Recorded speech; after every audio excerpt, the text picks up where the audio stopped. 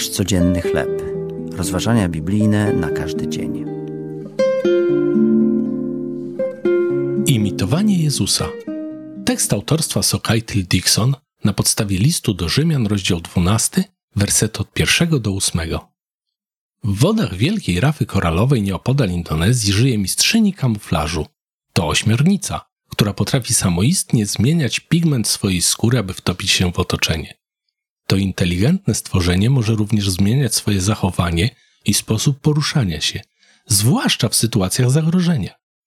Jej gesty i ruchy przypominają wówczas jadowitą rybę skrzydlicę lub nawet śmiertelnie niebezpieczne węże morskie. Ludzie wierzący w Jezusa, w przeciwieństwie do ośmiornicy, powinni różnić się w swoim charakterze od otaczającego ich świata.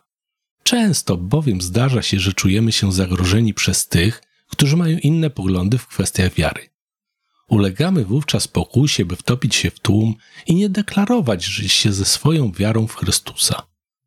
Apostoł Paweł w liście do Rzymian wzywa nas, abyśmy składali ciała swoje jako ofiarę żywą, świętą i miłą Bogu i reprezentowali Jezusa w każdej sferze życia.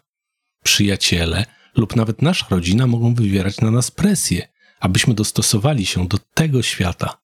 My jednak, jako dzieci Boże, powinniśmy żyć zgodnie z naszymi przekonaniami.